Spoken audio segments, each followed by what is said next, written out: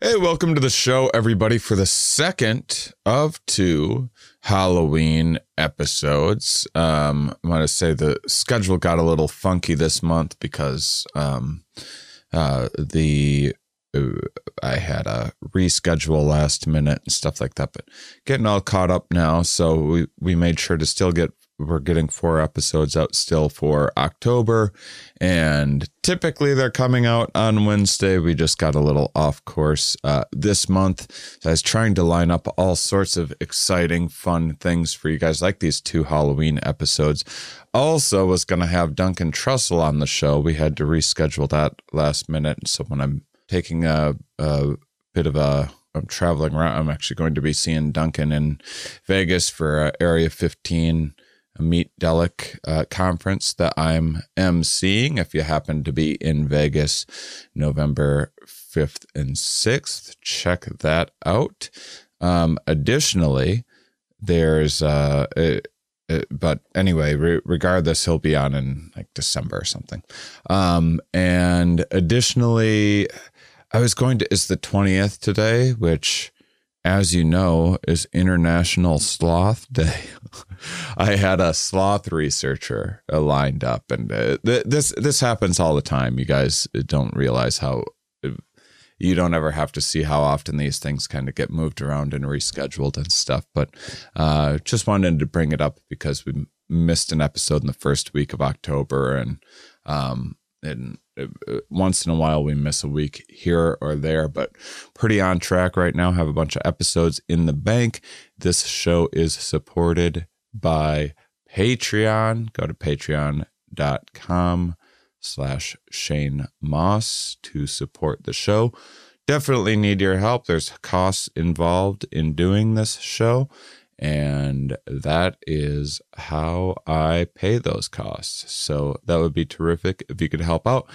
In terms of some touring and stuff, if you want to listen to the end of the show, I can kind of sort through a few of my ideas for what I'm going to be doing in terms of touring coming up, and share a few ideas with you and other things that I have going on. So make sure and listen to the end of this episode. But if you don't go there, get to Patreon. This is ad-free. Not only is this ad-free, but I barely even do this anymore. I barely even get on here and beg you for Patreon support anymore, because I don't want to hit you over the head with it, but I've been mentioning it every few 3 to 4 episodes or so. And so if you appreciate all of this ad-free, typically completely uninterrupted content, and learning all of these awesome things and great guests like today, support on Patreon. Thank you. Are we? Yes. Where are we? Here. Why are we here? Not entirely clear. We are misfits thrust into existence by random chance, with no hints at all as to how we're supposed to make sense of it all. It's immensely bizarre. Here we are. Hello, everybody, and welcome to the Here We Are podcast. I'm very excited for another very special Halloween episode. This is a fun thing that I didn't do a Halloween episode in 8 years of the show. Now you get 2 this year, so I'm very excited. Joining me today is all the way from, where are you again? Denmark, all the way from Denmark, Matthias Claesson, everybody. Thank you, Matthias, for joining me. Thanks for having me. So you are the director of the Recreational Fear Lab. That's right. Can you talk about what is the Recreational Fear Lab? Well, first of all, it's awesome. Second of all, it's a research unit at Aarhus University, where I work. It's the second largest university in Denmark, a big research institution. And I've been working with horror for a long time, but I got a substantial grant that allowed me to establish the lab and hire some really good people. So the lab is in the world to help us get a better understanding of when fear is fun. Yeah. This is a little bit of a paradox of fear being kind of an evolved mechanism to keep us out of danger and whatnot. And so it's not necessarily much like pain is a sensation that keeps us from walking on a bad leg or touching that burner or whatever. Mm-hmm. Fear is often has that same role. So why in the heck would any organism want to add more fear to its life? Right. That's the big question. And if you look in a psychology textbook, you'll see fear described as a negative emotion, as an emotion that, lowers life quality and that people try to keep out of their lives. But that's evidently not the case, because we do plenty of things that do, in fact, stimulate fear and pain. I mean, not so long ago, I grew my own chili peppers and ate them with great delight, but also great pain. Yeah. Actually, yeah. Pain twice. That's the thing about chilies. They burn twice. Yeah. Yeah. I had a bit of that earlier this summer. So what's going on there? What's, why would a person want to be scared? Right. I think it's only a paradox on the surface, really. I mean, horror researchers talk about the paradox of horror to describe the strange phenomenon of people seeking out entertainment that seems to be designed to scare people. I mean, the very name of the genre is a negative emotion, so-called horror. It's a compound emotion consisting of a combination of fear and disgust. But actually, if you ask people, and we did ask people, what emotions do you expect to feel when you watch a horror movie? They will say fear and horror. But if they're horror fans, they will also say, enjoyment. So it's not just about walking into the movie theater to catch the latest installment in The Conjuring or whatever and being terrified out of your mind. It's also about finding pleasure in that strong emotional stimulation. So, for most people people used to think that horror was a kind of niche phenomenon that appealed only to a tiny minority of maladjusted male teenagers. But that's not the case. It's most people, and they seek it out because they find it enjoyable. So you're not a freak if you like horror movies. You're actually more of a freak if you don't like horror movies. Really? I might be a little more of a freak. I will say there are horror movies that I've enjoyed through the years. I think The Saw, I think Blair Witch, maybe Paranormal Activity. I think the found footage stuff got me when that was new to the scene. But I think the reason why I didn't like much of horror was not because I was scared, but a lot of times I just found it a little silly, and it just didn't do it. So when it actually gets me, I do enjoy it, which I imagine that's the same for most anybody. Yeah, I think so. And I mean, horror is it's a genre that's soaked in misconceptions and prejudice and biases. And a lot of people think that horror movies are aesthetically uninteresting, psychologically harmful, and morally problematic. And sure, some horror movies are all of those things. Maybe not psychologically harmful. I mean, that doesn't seem to be the case, but there are many stupid, even silly horror movies.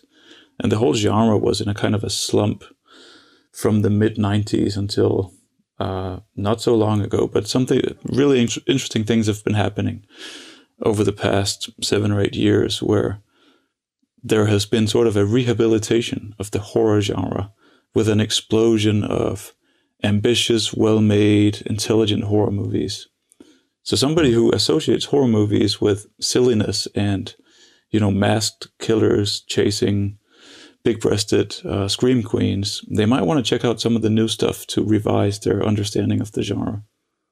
Yeah. Oh, well, there was a little bit of, I feel like within that dip, horror movies also started becoming a little more self-aware and making fun of themselves too, with like because because I think that the first Evil Dead movie was kind of meant to be serious, right? And then they were like, "Oh, that wasn't." That was people were laughing when they were in the theater, so then they were like, "Well, let's use that. Let's just lean into that." Yeah, and that's true. I think like Shaun of the Dead and those. So anyway, what are you going to say? Yeah, it's just I was going to agree with you that there have been a whole bunch of self-aware kind of postmodern horror movies that have very consciously played with genre conventions, like the Scream movies or The Faculty or Cabin in the Woods or many such films that, you know, they both want to scare people, but they also want to make fun of the usual scare tactics. Yeah. So, and by the way, you also have a book, A Very Nervous Person's Guide to Horror Movies. Can you talk about that a little bit? Why'd you write that book? Sure. That came out very recently. And I wrote it because my editor at Oxford University Press suggested that I write it. But then, you know, the idea really grew on me, and I thought it was a very fun project. And the purpose of the book is basically to mobilize the science of horror to address the concerns that somebody might have if they're interested in horror movies, but also kind of nervous about them. And so what I did for researching the book initially was I asked people on social media to tell me why they were nervous about horror. And so the responses that I got fell into these categories. For example, many people they enjoy horror movies, but they really hate the jump scares. They're very nervous about the jump scares. Some people are nervous about the nightmares that very often come after a horror movie. Some people are nervous about kids and young people watching horror movies. Some people are nervous about the moral implications of horror movies. And so I wrote the book, divided into chapters that address each of these concerns and sees what we can say about the concerns from the perspective of science.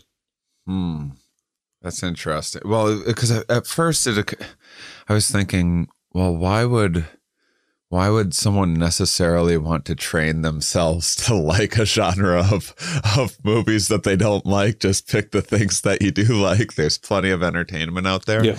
I think something that really resonated with me within that was the parental fears, especially and parents being overly concerned that, like, oh my gosh, my child's watching this movie with demons in it. Is that okay? Is that morally okay? Could you talk about that aspect of your book a bit? For sure. Yeah, it's something I've seen often when I do a lot of public lecturing, and sometimes, you know, horror fans will come to a lecture because they're interested in the psychological underpinnings of horror. But more often it will be parents and grandparents and so on who don't really understand why their kids or grandkids play horror video games or go to haunted attractions or watch slasher movies. And for the very long time, there has been a lot of moral concern over the behavioral, psychological, moral effects of scary entertainment on the youth. I mean, this goes way back hundreds of years. And it really, I won't say exploded, but came to a point maybe in the 1950s with the horror comics in the US that supposedly, you know, the horror comics that were very popular with kids and that supposedly led to juvenile delinquency. It led to hearings and a lot of public discussion and eventually a self-imposed censorship in the comics industry. And then again in the 1980s, following prominent scary movies like Jaws and The Exorcist, both of which came out in the 70s, and both of which scared a lot of people. You know, people were fainting and vomiting in fear at The Exorcist, and they refused to go to the beach after having seen Jaws. And that led to lots of people being concerned about young, impressionable moviegoers watching those movies. And then when Gremlins came out in the early 80s. You know, that movie was, I think in the American movies rating system, it was allowed for kids at the age of 7 and above. And Gremlins is actually pretty scary. I saw it again recently and was surprised at how dark and freaky that movie is. And so that led to a lot of debate, with Spielberg actually being an advocate for the new PG-13 classification in the MPAA rating system. So for a long time, there has been concern about kids and young people watching horror movies and not being able to handle them, you know, suffering short or even long-term effects like nightmares and behavioral disturbances and sleeping with the lights on and those kinds of things. And there was a lot of research into that in the 1980s. Almost all of it focused on negative effects. And a consequence was that researchers, mainly from a media psychological tradition, completely overlooked any positive effects that horror movies might have. The ways in which teenagers use horror movies for meaningful social interaction, or for getting acquainted with their own negative emotions, or testing their boundaries, improving their capacity for emotion regulation. So those concerns, I think, about kids watching horror movies come from a good place, but they're, at least to a certain extent, sort of misplaced. Kids are not as impressionable as many people think, and there is research to suggest that kids are better at making the distinction between fiction and reality than we tend to think. Yeah, I mean, it does. I can see, you know, that sort of stuff, of course, when I was a kid, drove me crazy. I wanted to see whatever movie I wanted to see. I didn't want my parents or anyone else telling me what was appropriate. But, you know, I can see from, you know, some grandmother's point of view of, you know, that sits around watching the Hallmark Channel, and it's kind of this intuitive thing. I watch this thing that I like to imagine myself in this scenario of finding this love at Christmas or whatever. And so why in the world would a kid want to play a zombie video game or something like that? Yeah, it does. Yeah, and that is bound to look weird from an outside perspective. If you're a parent or a grandparent looking over the shoulder of a kid who is sitting in front of a PlayStation, you know, pressing buttons manically and shooting up zombies or whatever, you're going to ask that question. But there is a lot of pleasure to be had for most people in imaginative threat simulation. You know, through the imagination, immersing yourself in a scary world. I mean, they seem to be designed to find enjoyment in that sort of thing. Yeah. I guess you don't see parents freak out when a kid's playing the floor is lava or something like, hey, don't simulate playing with lava. You're going to be inclined to jump around in lava. Exactly. Interesting. There's, I have a few thoughts occurring to me, but one is that I wonder how much of it is just something that is new. I mean, isn't it always kind of the cliche that, you know, parents don't understand the kids' music these days, and when video games are new. I remember showing some one of my parents' friends my Nintendo when I was like 7 or something, and I was playing Duck Hunt, and she was like, oh, I don't want to shoot the ducks. Can it be the clay pigeons instead? I'm like, well, it's not ducks. It's like, it was so confusing to me that, like, as a 6 or 7 year old or whatever, I understood that it wasn't real ducks that I was shooting, but to an adult, this was some moral violation or something for them. And so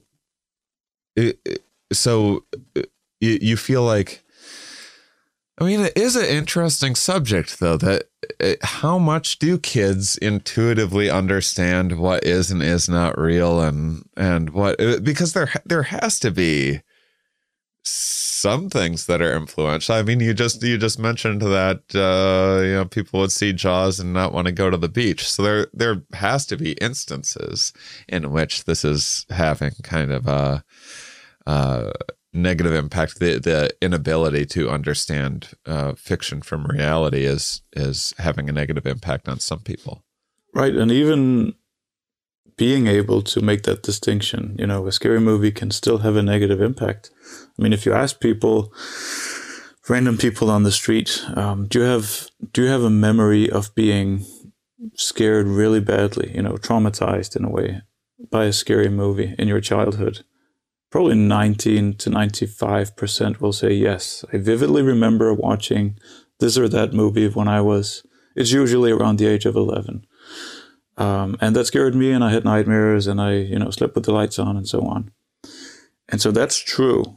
And I'm not saying that we should, take kids in kindergarten and show them the Texas Chainsaw Massacre. That would be a bad move. But there is a case to be made for also looking at positive effects. I mean, if you went to a kindergarten and you interviewed all the kids on the playground and you asked them, have you ever gotten hurt on a playground? Every kid is going to say yes. And they will have a vivid memory of some time they got hurt on the playground. They fell down, or they got sand in their eye, or the bully hit them with a plastic shovel, or whatever. And so if that's the only question you ask, you're going to walk away with an understanding that play is dangerous and ought to be outlawed. If you don't ask about, the meaningfulness of play or positive effects. And I think something similar is going on with recreational fear in kids. That many parents and teachers and so on are very hung up on protecting kids from negative emotions. As parents, we don't want our kids to feel fear and anxiety and dread and terror, which may actually be a bad thing because they don't get any practice or any experience with those emotions. No, when you said that some of this controversy goes back 100 years, could you dig into that a little bit? I mean, I know there was controversy around the Harry Potter books. I remember when they came out and people burning them or banning them from schools or whatever. So I imagine that there were even more extreme cases of that as you go back a few centuries. Right. I think in the Victorian age, so that would be the late 19th century, there was a lot of public concern in the UK over a type of literature that was known as penny dreadfuls, because they were stories that came in these installments, and you bought one installment at a time, and they cost a penny, and the subject matter was dreadful, so penny dreadfuls. It was not so much kids back then, it was more, unenlightened working class people reading frightening and thrilling stories about murders and supernatural forces and whatever that would concern kind of the cultural elite. What did it do to those working class people reading those scary stories? But concerns over kids specifically, I think the best example would be those horror comics from the 1950s. And then, of course, you have local or kind of circumscribed instances like Harry Potter or the books of Stephen King or R.L. Stein, or there are many examples of scary entertainment being deemed non-appropriate to kids. I would love to jump way further back in time. And I'll let you choose your own adventure and how we actually get there. But one thing that I'm very, very interested in is we talk quite a bit about evolution on this show. And I would really love to understand some of the, I don't know how much time you've spent considering this, but I imagine you've done a bit of it. Some of the evolution of why these things are scary, or why certain the evolution of zombies or werewolves, or where I mean, spiders certainly makes sense that our ancestors, or even our non-human ancestors, would have evolved an aversion from something that might potentially be poisonous. And even when you're, say, in America, when you're very, very, very unlikely to come across a poisonous spider, you still have this evolved kind of intuitive sense to stay away from this thing. And that if you're creating a holiday around scary stuff, that then sort of makes sense to throw some spiders in there. I was wondering if we could talk a little bit about that subject. Sure. Yeah. I have spent some time considering the kind of the evolved or biological underpinnings of scary entertainment and horror monsters. I actually wrote a book about it. It's called Why Horror Seduces. So I think really to understand the structure and the functions of horror entertainment, you have to take into account human evolution and the natural forces that sort of shaped our species. Because many horror monsters, probably most horror monsters, don't really reflect the kinds of things that play a prominent role in modern mortality statistics. They reflect the kinds of things that were dangerous to our ancestors. So the giant spiders and the huge, the serpents, probably the snake as the archetype of evil, known from the Bible and, scary scenes in fantasy literature, and really reptiles as the embodiment of evil. I mean, that makes sense from an evolutionary perspective if you consider the millions of years of a co-evolutionary arms race between mammals and reptiles. I mean, they're probably our most ancient enemy, and they're still what comes to symbolize evil in popular culture, and also the fear system itself. I mean, the emotion of fear, the emotion of anxiety, the emotion of disgust, those are all functional responses to danger that were built into human nature and that are exploited by frightening entertainment. So I agree that it makes a lot of sense to kind of adopt an evolutionary perspective on horror. I would love to hear more. I would love to hear a few more examples and get into this a little more. I did some very, very hasty origin of Halloween research, and there was a few things like that caught my attention. I tend to view things through an evolutionary lens, and so the stuff like snakes and spiders and things I'm especially fascinated by, but there were some more modern things that grabbed my attention, which there was at least this person was presenting a case that there was when grave digging became a kind of popular thing in I don't know, 500 years ago or something like that. I imagine it was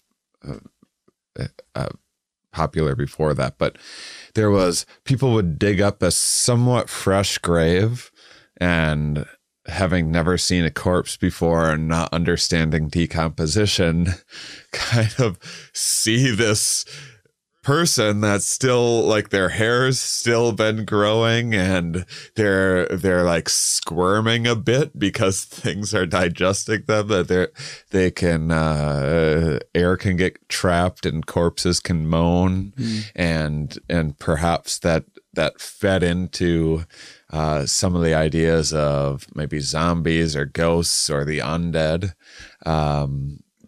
So I would love to hear anything like that you could share, that you know a little bit more about. Right. So what you're describing reminds me, I think you're probably referring to the work of a historian called Paul Barber, who wrote a book called Vampires, Burial, and Death, which is one of my favorite nonfiction books. It's really brilliant. And he's trying to understand why people suddenly, why in Europe in the early 18th century, the 1720s and 1730s, there was like a wave of vampire fear kind of drenching all of Europe. People were terrified of the dead returning from the grave and sucking the blood of the living. And he explains it with reference to natural decomposition processes, exactly what you were describing. That back in 300 years ago, if people in your village started dying off mysteriously, the explanation that came to mind was supernatural. Because back then, 300 years ago, people didn't know about invisible microorganisms making us sick. This was before the germ theory of disease. So they didn't know that disease is actually, tiny little pathogens that travel through touch or the air. And so they thought, okay, people are dying mysteriously in my village. Probably some kind of supernatural agent is at play here. And so there has to be some explanation. It can't be random. There has to be a pattern. Yeah.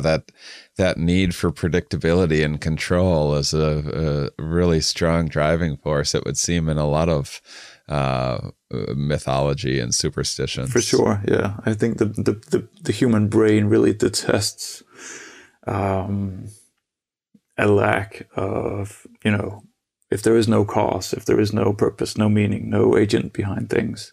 So it comes very naturally to us to assume that things happen for a reason and that, some agent caused things to happen.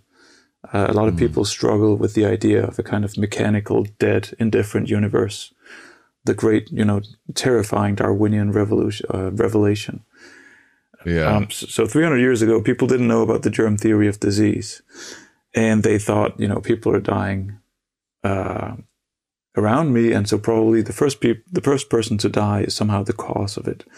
And sometimes they would dig up the grave, and they would not find, a decomposed corpse. They would find a corpse that was kind of bloated and had fresh blood apparently running from the mouth, suggesting to them that this was a vampire that was responsible for the other deaths. And so, like you said, they would sometimes stake the corpse. And what you do, if you have a corpse that is bloated because decomposition gases have been trapped inside the corpse, like when you blow up a balloon, if you then stake the corpse, you force those gases past the larynx, the organ producing sound, and that creates a kind of moan or a groan. Not because, you have a vampire on your hands, but for purely mechanical, physical reasons. Yeah. And also, it looks like, the beard and the hair and the nails are growing after death. They're not really. Yeah. It's just the body becoming demoisturized, and so the skin kind of contracting, making it look like the beard is growing. And also, and you see this too, and sorry to interrupt, but you see this in the movies with vampires. They'll have the long nails a lot of times. Exactly. So interesting. Yeah. So that's a very kind of natural explanation for previous widespread belief in vampirism, which to this day still exists in some parts of the world. But 300 years ago, I think most people believed in vampires. Not because they were stupid, but because that was what their intuitions told them. And, culturally transmitted myths and folk tales supported their belief in vampirism. Well, it seemed like the Black Plague really ramped things up. I've also been, since COVID, looking into quite a bit more of the history of pandemics. And it seems, again, you have lack of control and predictability really maxing out on people. You see a lot of superstition. It's always interesting that the human mind tends to kind of there's like almost an OCD response to randomness. It's like combating randomness with randomness in a way. Like, oh, what if we knock on wood or something like that? Maybe that'll fix this incredibly complex, random, chaotic system. I was thinking, and related, I have a feeling that I might be off on this guess, but relating to vampires, I was the three major players in zoonosis are bats, rodents, and primates. And although you don't see primates, and well, I guess there is like some scary monkey stuff here and there, but and you'll see, and you'd see rodents in a haunted house, but bats are a big player, and I was wondering if that had to do with similar aspects of the that spiders and snakes be evolved an aversion to them. I wonder if that would necessarily be the case, but then there's also like it seems like there was just like a lot of human transporting through animals, sort of witches turning into black cats, werewolves and stuff like that. Was werewolves like actually, let me, before I go on, why don't you take on what I've said so far? Right. I think many of those species that you mentioned before, like the bats and the rats, the rodents and so on, they elicit disgust rather than fear in most people. Mm-hmm. Whereas a spider, I think for people who really hate spiders, and I would consider myself one of them, it's a combination of fear and disgust. The predators are fear, the big cats. They're not disgusting. So I think the reason why some of those species are associated with evil is because, they have that disgust eliciting potential. So in Dracula, Bram Stoker's novel from the late 19th century, the evil vampire Count Dracula, Vlad Tepes, he can turn himself into a bat, and he's able to command the rats, and he's associated with filth and disgusting things to kind of make him an even more aversive, agent of evil. What about werewolves? Is that like a rabies situation, potentially? Yeah, that's a really good question. I don't know a lot about werewolves, but I think it's another example of a kind of pre-scientific attempt to provide a meaningful explanation to otherwise, chaotic random things like sudden outbursts of violence or maybe even mental disease. Maybe there is somebody in your village who has a mental health problem that makes them occasionally aggress against other people. And so maybe werewolfism would be a kind of a causal explanatory framework that would make sense of that sort of thing. And also the very idea of a werewolf is just interesting because it's many horror monsters really violate our intuitions about the world. Many horror monsters combine traits from different separate boxes. In our minds, we have a box for humans, we have a box for non-human animals, we have a box for things. And when we come across something, we put it in one of the boxes. So, for example, my glass of water would go into the thing box, and I have certain expectations of things in that box. I don't expect this to have dreams and ambitions and desires. I don't expect my glass of water to harbor a deep desire to kill me. It might, but that's not the kind of thing I intuitively expect from a thing. But if you start combining traits from those boxes, like if you imagine a glass of water that really wants to have revenge on you, it becomes a so-called minimally counterintuitive agent, which is interesting. It's inherently fascinating because it is a violation of those ontological boxes that we carry around in our heads.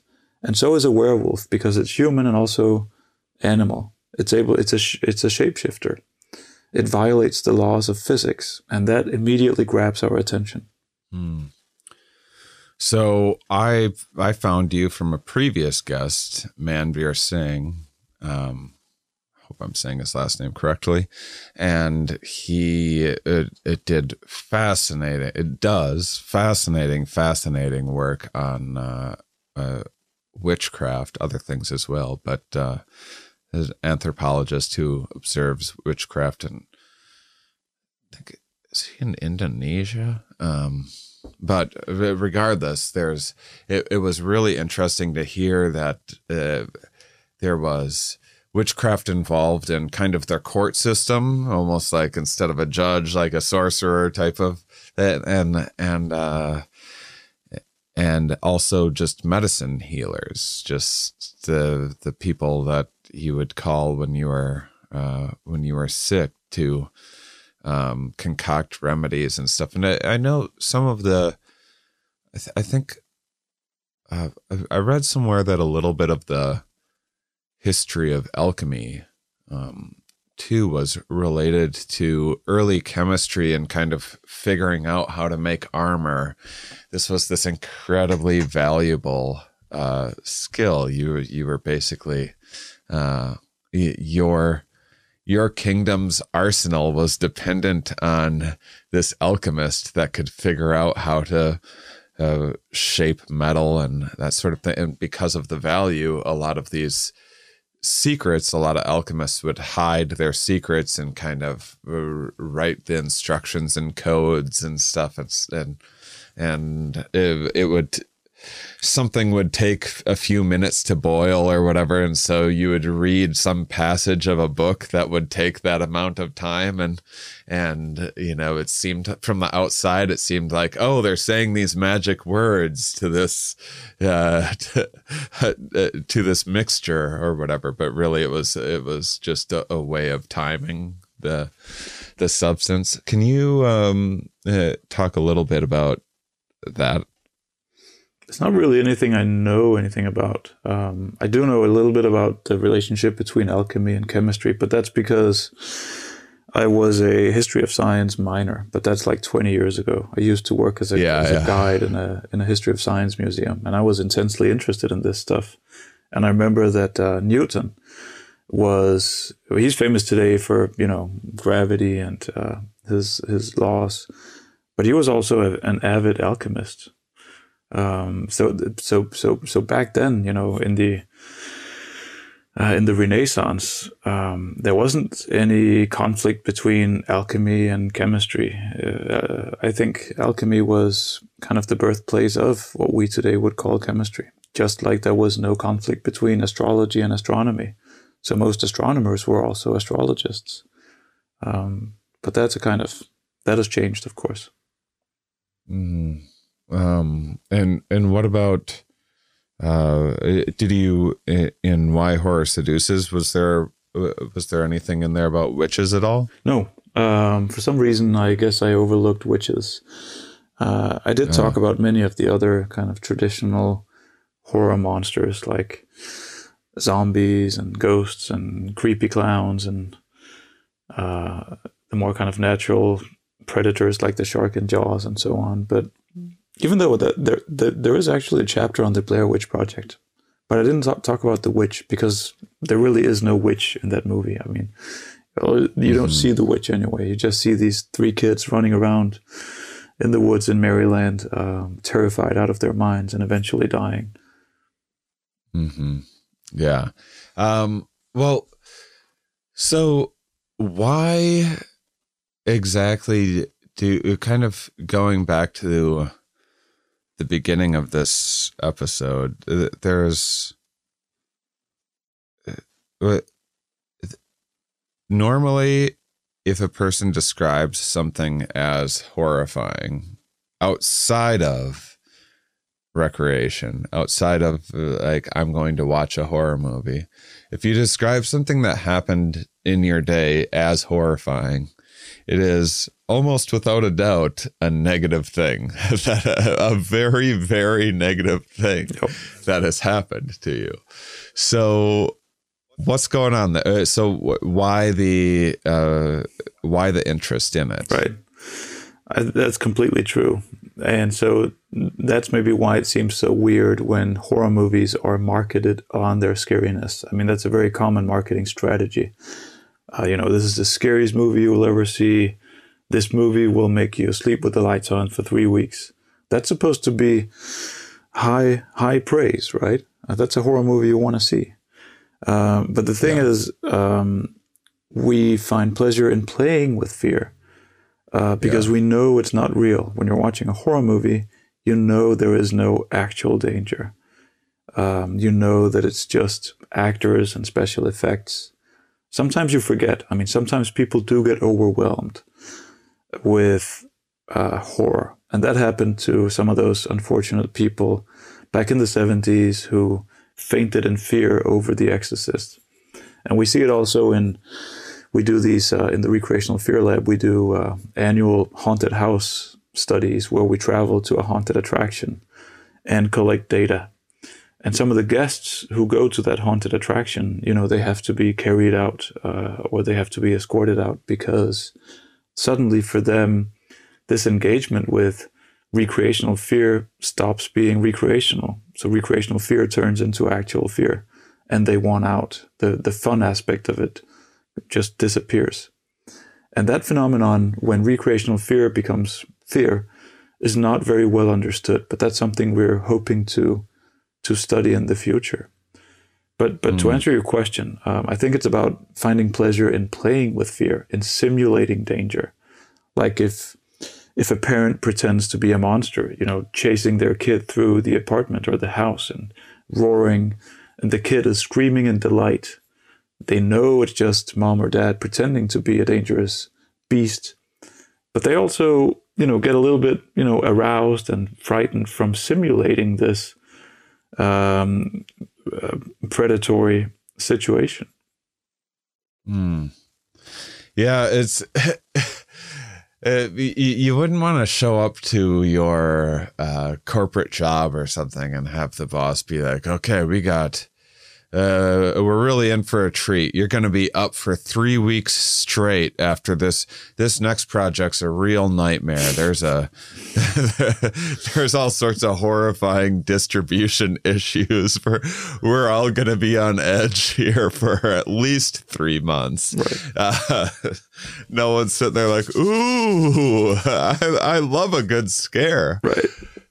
But you introduce it into play and entertainment, and it's this benign way of training, kind of, I guess, your fear, stress response, and and you used the word nightmarish just before, and that's interesting because nightmares are very like horror movies in a sense, except they're not pleasant. Nobody enjoys a nightmare. And I think it's because it's also a simulation. It's a horror scenario that the dreaming brain cooks up for you, but you don't realize it's a simulation. You experience a nightmare in the first person, right? And you don't know that it's just that it's virtual, and you have no control, and there is no psychological distance. And those aspects seem to be crucial for you to find enjoyment in fear. So I think if somebody tied you to a chair and kind of forced your eyes open in a Clockwork Orange kind of way and made you watch, Hereditary, and you would never, we considered doing something like that, but we would never get it past the ethics research board. But that wouldn't be pleasurable at all. You need to realize that you chose this and you can control it. You can turn down the volume, you can leave the movie theater. You can even close your eyes if you get overwhelmed, which, by the way, is a terrible fear regulation strategy. We did a study also in a haunted house where we looked at the strategies people use to regulate their own fear. And holding your hands in front of your eyes may be one of the most common fear regulation strategies, but it's also one of the least effective ones. What are some of the most effective ones? The most effective ones seem to be cognitive fear regulation strategies, meaning strategies in which you somehow regulate your own thinking. For example, by reminding yourself that it's just a movie. That's a way to sustain or increase psychological distance between yourself and the scary stimuli.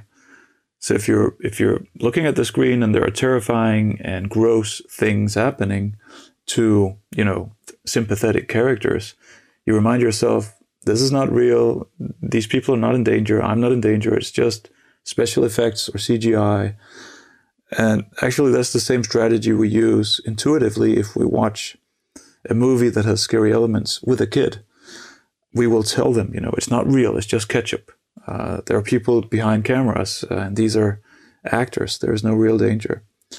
Or self-distraction seems to be a very effective fear regulation strategy. So think about something else. Think about an upcoming deadline or what you need to get for dinner tomorrow, or just remove yourself from the scary place is also effective. Yeah, the distraction's an interesting one because I'm someone that I just got back into meditate. I go in and out of meditation practice, and usually meditation is all about noticing, observing, approaching with curiosity.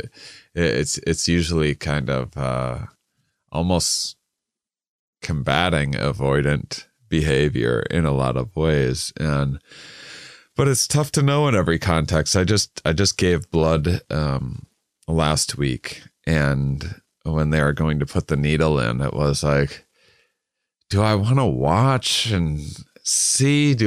I usually opt to look away and try to think of something else and distract myself. Yeah.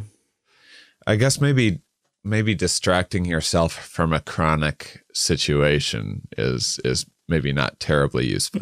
Maybe if you're in a haunted house, or you're experiencing an acute amount of pain from a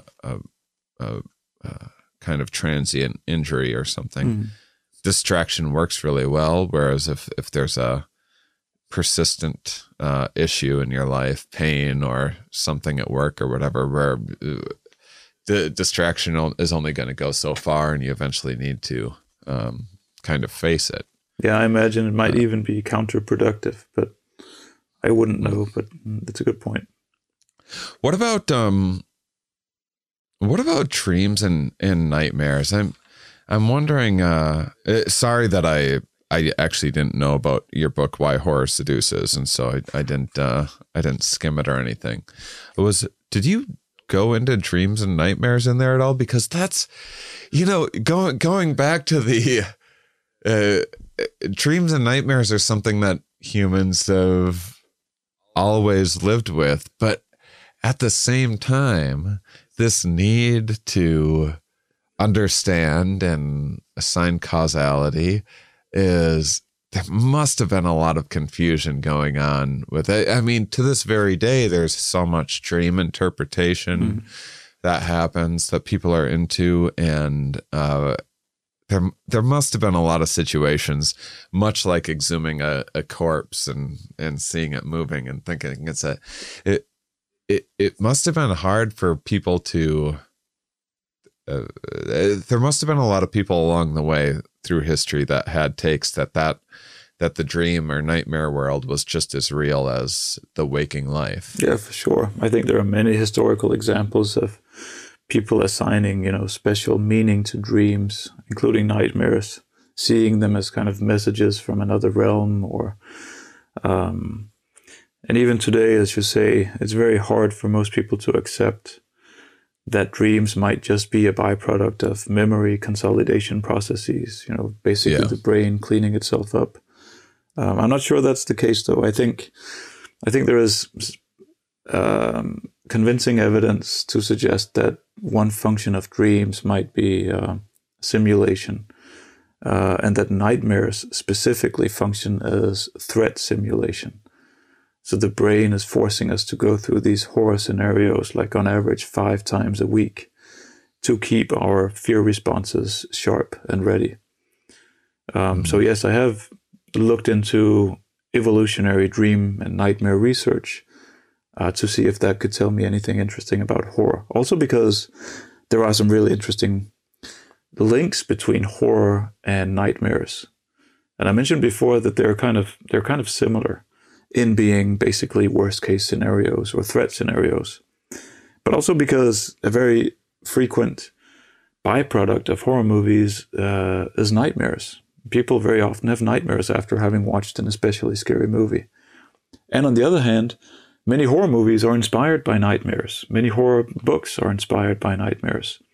Like the first so-called Gothic romance from the late 18th century, a scary book called The Castle of Otranto, was allegedly inspired by a nightmare. Frankenstein was inspired by a nightmare that Mary Shelley had. Parts of Dracula seem to have been inspired by a nightmare. The Nightmare on Elm Street seems to have been inspired by nightmares. So there are some interesting links here. I would love to chat about horror movies. I need to apologize. I'm not much of a horror buff. I haven't seen that many. But one thing that I think could be really interesting to some of the people watching or listening to this, what are some of the classic horror novels that hold up well today? Well, the horror novel as a phenomenon is only about 250 years old, whereas the horror tale is much older. So I think people have been telling each other horror stories for as long as we have had the ability to construct imaginative worlds and convey them verbally. So ever since, our ancestors started telling each other stories, whether that's 20,000 or 50,000 years ago, they told each other horror stories. But horror novels that hold up well, I think many of the Victorian horror novels hold up really well, like Dracula. Dracula still works today. I mean, I teach it whenever I get a chance, and my students tend to enjoy Dracula. Also, Frankenstein, which is more than 200 years old, and Dr. Jekyll and Mr. Hyde, the works of H.P. Lovecraft. He didn't really write novels. He was more into short stories, same as Edgar Allan Poe, another great American horror writer.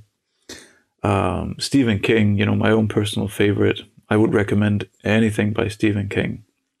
So it's not, anything. Doesn't he have like hundreds of books? More like 60 odd. 60 odd. Yeah. There has to be a dud in there. Not from my perspective. But that's amazing. Yeah, what an incredible mind. Yeah. So I have plenty of recommendations, from throughout the history of the horror novel. I hate to jump around because I want to touch on movies as well, but it just makes me think, as we were mentioning nightmares and children in play and parents chasing you around, and it's kind of mimicking a predatory situation in a benign, playful way. We are such storytelling, and I'm a comic. So many of us comics use exaggerations to make a point. Politicians use exaggeration to make a point. Like, what's next? This person's gonna do this. We all tend to exaggerate to kind of make an impact, and as storytelling creatures, it seems like it's sort of the best stories are the ones that stick with you, and for all of the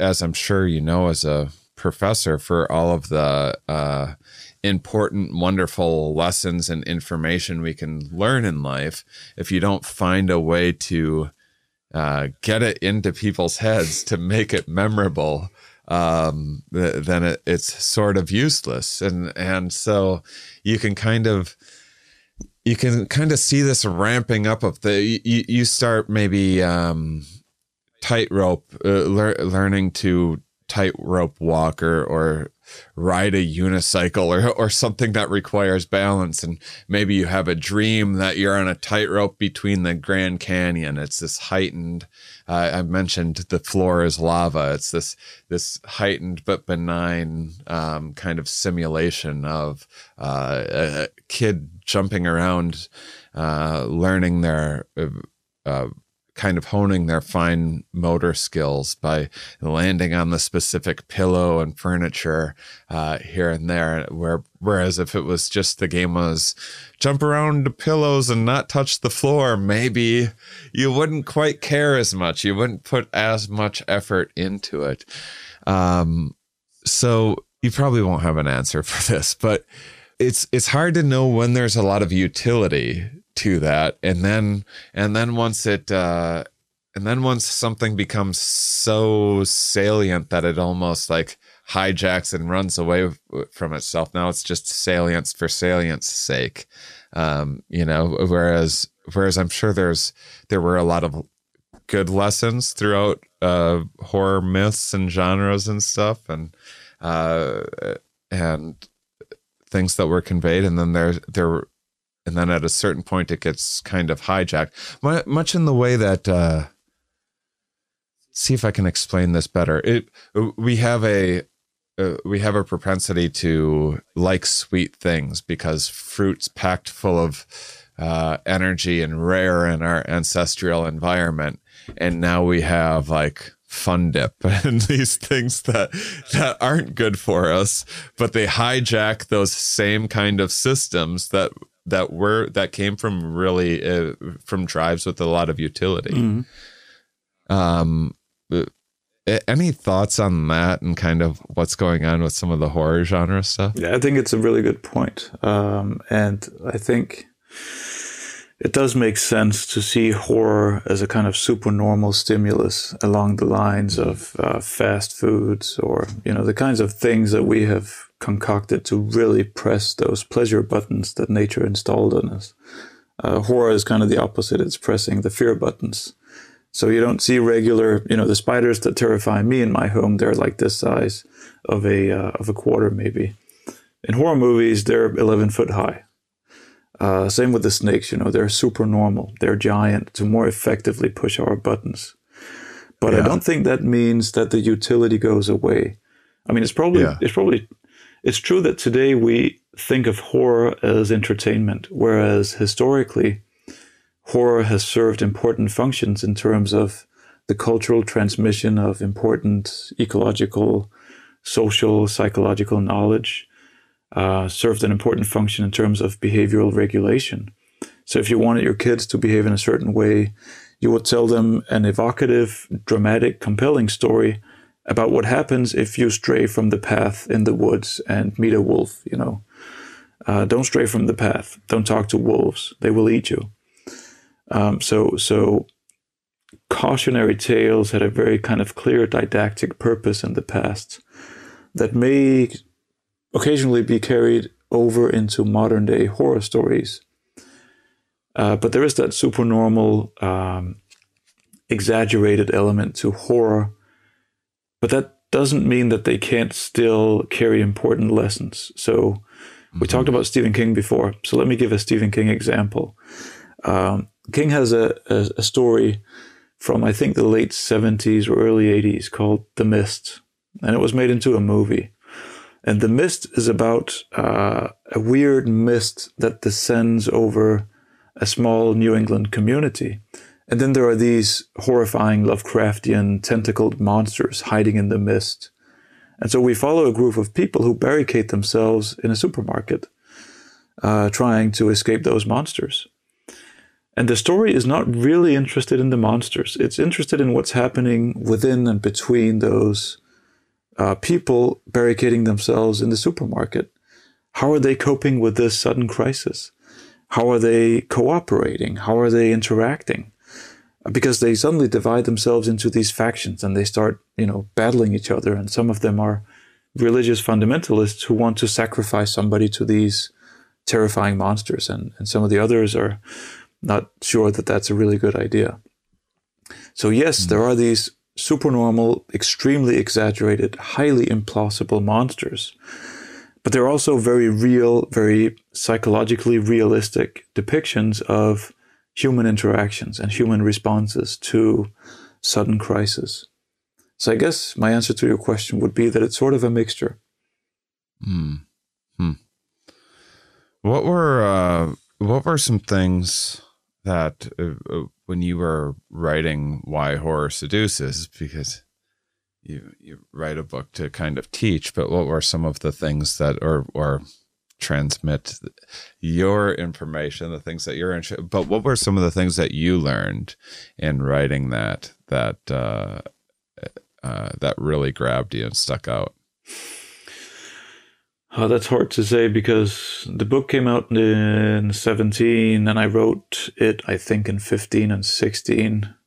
And actually, most of that book was based on research I had done before. So it was more the new book that came out, A Very Nervous Person's Guide to Horror Movies, that required a lot of sort of new research. How about that one then? Yeah. I think some of the empirical studies that I've been involved in recent years, those have occasionally surprised me. Some of the haunted house research that we have done. I mean, we did a really cool study a few years ago where we looked at the relationship between fear and enjoyment. And there is this, for many people, there is an assumption that there is a linear relationship between fear and enjoyment in the domain of horror, so that the more fear people feel, the more they like it. And we tried to investigate this by getting all kinds of measures in this haunted house in Denmark. It's called Dystopia Haunted House, and it's the scariest haunt in Denmark. And we have a very fruitful collaboration with this haunted attraction, where they let us come and collect data, and we get some really fascinating insights. But for this study, we mounted surveillance cameras in some of the scariest rooms with infrared light so that we could film in the dark to really get, behavioral data. We put on these EKG devices to measure the behavior of the heart in participants as they went through the haunted house. And we had a bunch of questionnaires. And it was a very logistically challenging and ambitious study led by my colleague, Mark Anderson. And what we found was not a linear relationship between fear and enjoyment, but you have to imagine a sort of inverted U shape. If you have, thinking back to science courses in high school, you would have a graph with an x-axis and a y-axis. And if you have fear on the x-axis and enjoyment on the y-axis, you can imagine a kind of inverted U to describe the relationship. So that if people go to a haunted house and they're not very scared, they don't find it very pleasurable. Enjoyment is low. If they feel a lot of fear, they get overwhelmed, and it's also not very enjoyable. You have to hit just the right, the sweet spot of fear is what we call it. Just the right amount of fear, and it's enjoyable. So that was a fun kind of empirical discovery that matches my own intuition. I mean, that is what I expected to find, but I didn't expect to be able to see it even in the heart rate of guests, this relationship. So that was a fun discovery. Are you still able to get your fix? Oh yeah. Yeah, you're still able to get the fear aroused? Yeah, for sure. I mean, another really interesting thing we have found is that there are different kinds of horror fans. I think many people associate horror fans with adrenaline junkies, people just looking for a fix, looking for a kick, looking for stimulation of the nervous system. I think that I might fall a little more into that category. Yeah, because some horror fans are adrenaline junkies. But we've also found that some horror fans we call them white knucklers. It's not our term. It's another research team that came up with the term. But white knucklers are people who enjoy horror, but they don't want maximum stimulation. They see it more as a kind of challenge in making it through a scary experience in one piece. And I would probably fall into that sort of horror fan. I still get scared. I still get the nightmares. I still, get the heightened vigilance and anxiety in the hours and sometimes days following a super scary movie. So I'm still, fairly easy to scare. That's awesome. I'm jealous. I want a sense of accomplishment when I've finished a movie. Sometimes a documentary or something would be like, that felt like I got that I grew as a person watching that. That's well, actually, as I say that, I wonder how much of that same type of wanting to grow and wanting to get out of your comfort zone applies to other genres as well. There has to be, with like crime shows are so popular, and also crime is a very, very scary, real, modern, not even modern, but it's a real threat for humans. And then you do the same thing. You go out worried about, you're worried you got some email scam or something like that, or you're going to get mugged in a certain area. These are all real fears that you have in real life. And then you go, you know what? I'm going to watch this detective show tonight that arouses a lot of the same things, but in a benign and playful way. But people also like movies about kind of heartbreak and stuff like that as well, and sad, tragic things happening. So that might be kind of a universal effect, but on a lot of genres. Yeah, I think so. I mean, that's one of the wonders of fiction, of stories, that they allow us to feel these otherwise unpleasant emotions, but to also derive pleasure from it. I mean, we watch a tragic movie and, we know it's not real people and it's not real tragedy, but we can still get immersed and we can still respond in a very powerful way. And so find enjoyment in that emotional stimulation. But you had on your show recently my friend and colleague Colton Scrivener, who has done some really fascinating research on morbid curiosity, which explains, I think, this peculiar appeal of crime shows. You mentioned crime before. And people are interested in that sort of thing. And that makes sense also from an evolutionary perspective, that we evolved to find pleasure in learning about danger. And fiction is one safe way in which we can learn about the dangers of the world.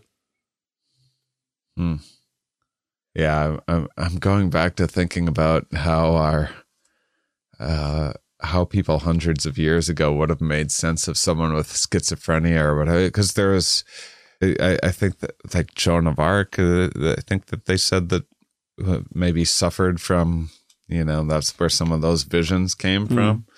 So there would have been potentially leaders that were tapping in with messages from the divine, but then there would have also been, I guess when people were maybe violent, or it was a lot more maladaptive, that maybe ideas of werewolves and stuff came to mind. I don't know. I'm just thinking out loud. Anyway, the listeners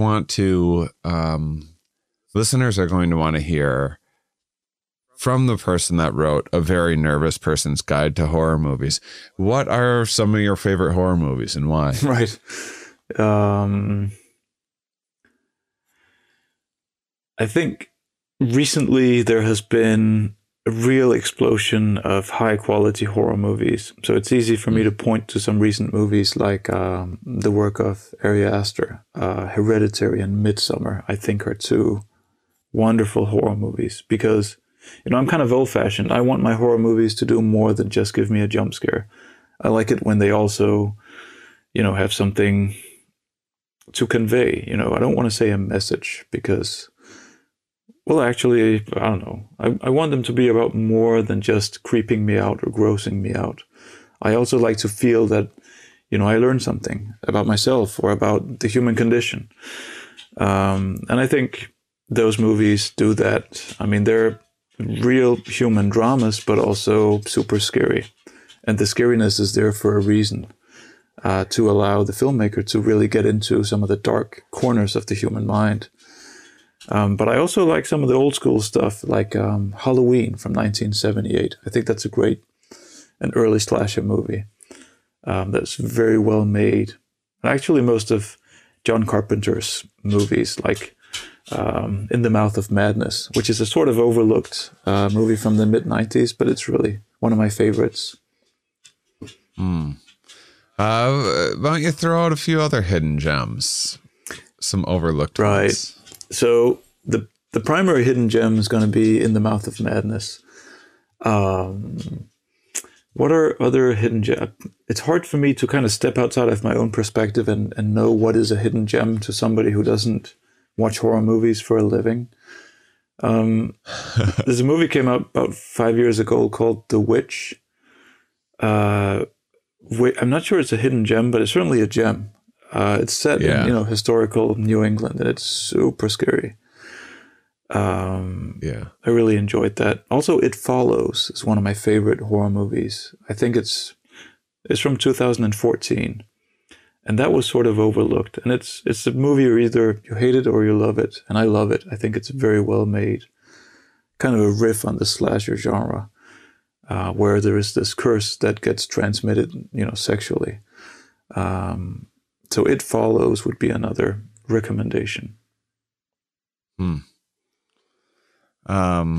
Cool. Well, as Halloween is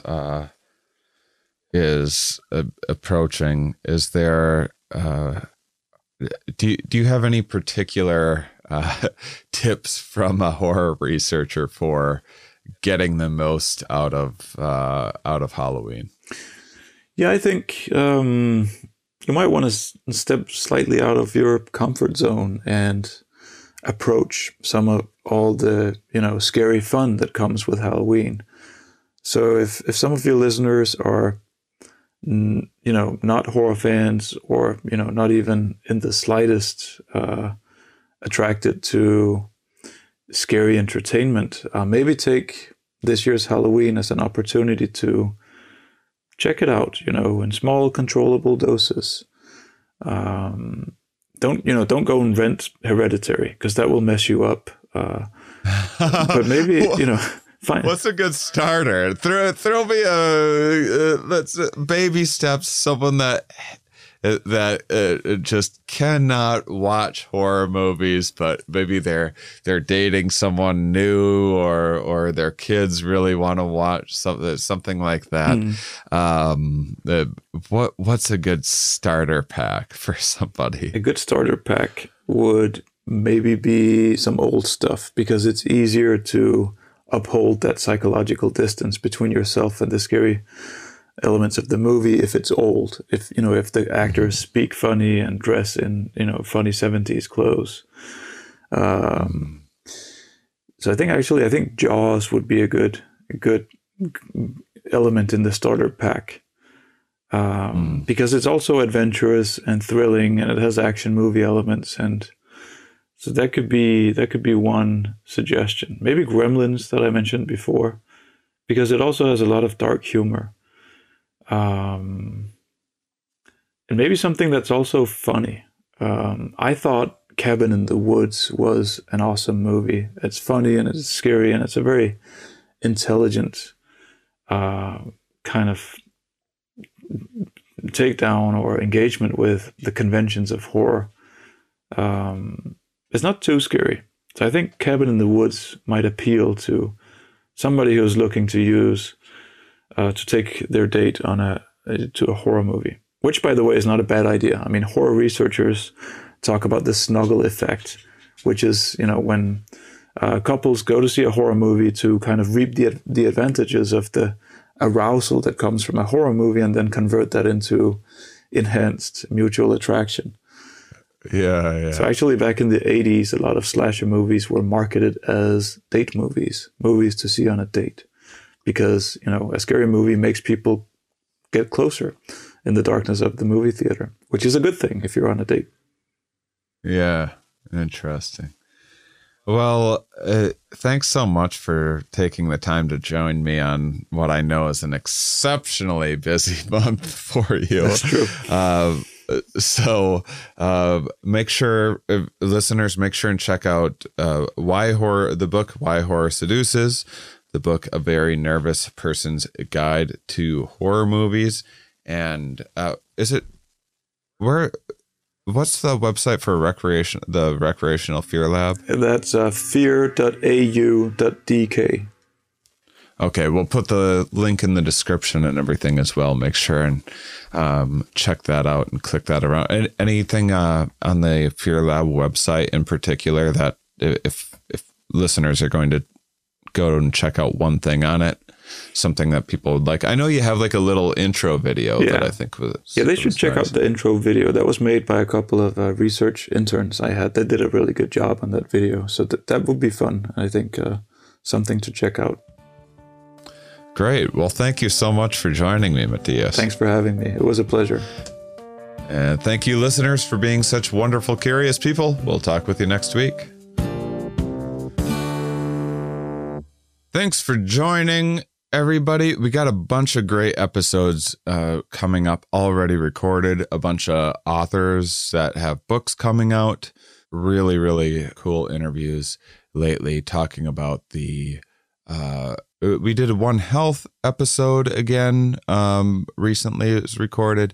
I recorded a fantastic one about Henry G., A Very Short History of Life on Earth, 4.6 billion years in 12 pithy chapters. Super entertaining guy. And something that we haven't covered on the show is kind of going from, the formation of the sun and then Earth and then early life on Earth.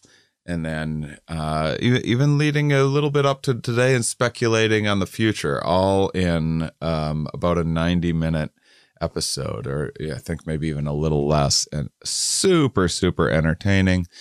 Have an awesome episode coming out all about the race for the vaccine and all of the a bunch of the background and specific details and how that all came together. Ton of awesome episodes coming out. If you could support the show on patreon.com/Shane Moss, absolutely need it. Straight up, I need it to pay for the costs of this show. As a reminder, if you're new, I used to pay for this show. It used to be like part of the marketing for my tour and everything else, and could kind of I don't have celebrities on this show or anything. It's just an awesome way to learn a bunch of interesting subjects from people that you'd never hear about otherwise, just regular academics. A lot of times, some authors here and there as well, but a lot of times just regular academics doing research you'd never hear about any other way. And I did that. I supported this show by touring. Which was about 90 to 95% of my income before COVID. So I've been putting a lot more eggs in the podcasting basket since then. And in terms of when I'll be touring again, it's still a little up in the air but I can share some potentially good news with you. So, I had... Through my career, I'd traditionally early on been a club comedian, and then I found that to be limiting in terms of doing science communication stuff and themed shows. A lot of comedy clubs are like kind of just jokes that don't really mean much. Sometimes low-hanging fruit stuff works really well. And I was able to put together and produce shows with science-minded people, or like the psychedelic tour that I was putting together as well, and getting people engaged in specific subject matter that I wanted to talk about and they wanted to hear about, and finding a specific demographic. And what goes into producing a show is incredibly complicated. And it was already, things were going well, but it was already, everything. I was doing the show Stand Up Science for a little over a year before COVID, and it was building, figuring out which cities that it would work the best in so I could go back to those cities, avoid the ones where there was a lower turnout. And I was still laying a lot of the groundwork at the time.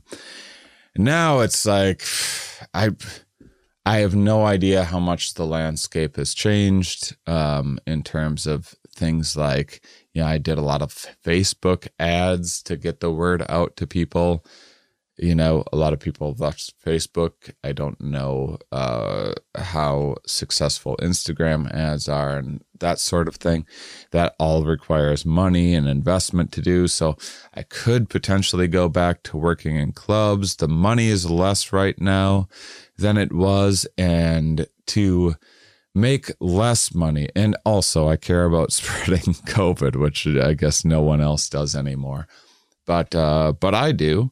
And, but say I didn't, to make less than what I was making for more work when I can instead focus my energy on things like this and the Mind Under Matter podcast, which I absolutely love, which I am so thrilled about, and also working on some books and stuff like that in the meantime, that I can be doing that until I feel like next spring is when things are going to be kind of back to as normal as they're going to be anyway. And I think from some of the people that I've talked to, that this winter is going to be, there's going to be an increase in numbers again too, because that happens in the winter, people being indoors and holidays and everything else.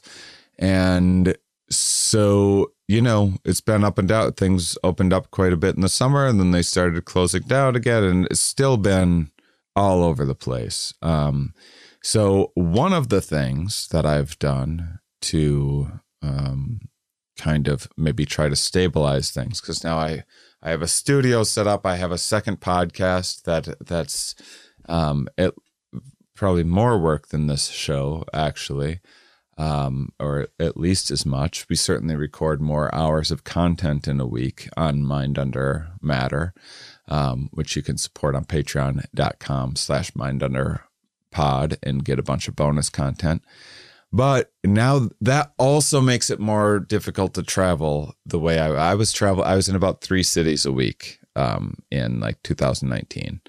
And so to set up my studio equipment and everything everywhere that I go, and it's, it just adds a lot of complications. So I've been feeling out some stuff in Vegas since this Vegas venue, or this Vegas gig that I'm doing in November. I took it back in May when things were kind of starting to look better. And it'll be the first time that I've been on stage since COVID. It'll be the first and only gig that I'm doing in 2020. But it gave me the idea that maybe I should explore a residency in Vegas so I could do a regular show. There's kind of a revolving door of potential audiences. So rather than going from city to city with a themed show, having a themed show in Vegas. So that's something that I've been exploring for about 5 months now. And I have made, seems pretty promising. There isn't a contract, but I was talking with a venue about doing something really pretty spectacular and different than any comedy show that I know of, and a lot more kind of like multimedia and immersive, and decided that it was in a bigger room. And I went through Vegas recently and checked out the venue, looked around, and decided to be able to do a more ambitious thing in this venue, that I would need to be there full time in a smaller room that would be just less complicated, simple, straightforward, themed show in the meantime. And the room that this venue that I like has for that is not finished with construction yet, because they're delayed with construction stuff because of COVID. And when I was there, Vegas is about 25% of the of the normal clientele that would be there, and so people are, you might, even if you're some person that isn't overly cautious about COVID, thinks people are living in fear or whatever else. Well, it's still, the situation is such that there's no, there's mask mandates in Vegas, but it's open. People can go there, and it's still 25% of the usual audience. So I know when people go out to a restaurant and see that it's full, or a bar, see that it's full or something, they're like, okay, it's back. Everyone's back to doing things again. That's a sampling error. You're not seeing all of the people that are still avoiding indoor spaces. And that changes as rates go up and down as well. And so there's probably going to be another spike in COVID rates this winter. Hopefully there's not. I hope that's incorrect. But there probably will be. That will lower, consumer confidence and consumer demand, and there'll be less travel. So the aim is for next spring. I got to figure out when this room is going to be ready, and then hopefully that will stabilize things, and I'll be making a living again, and not have to worry about how I'm paying my editor and stuff like that for this podcast. So even if you haven't supported on Patreon before, even if you want to help out and support on Patreon, at least until I start touring again, cancel your subscription or something after that, that would really help out. This costs money to do. This costs a lot of time. I think it's a valuable product that I am providing, and I know a lot of people are used to just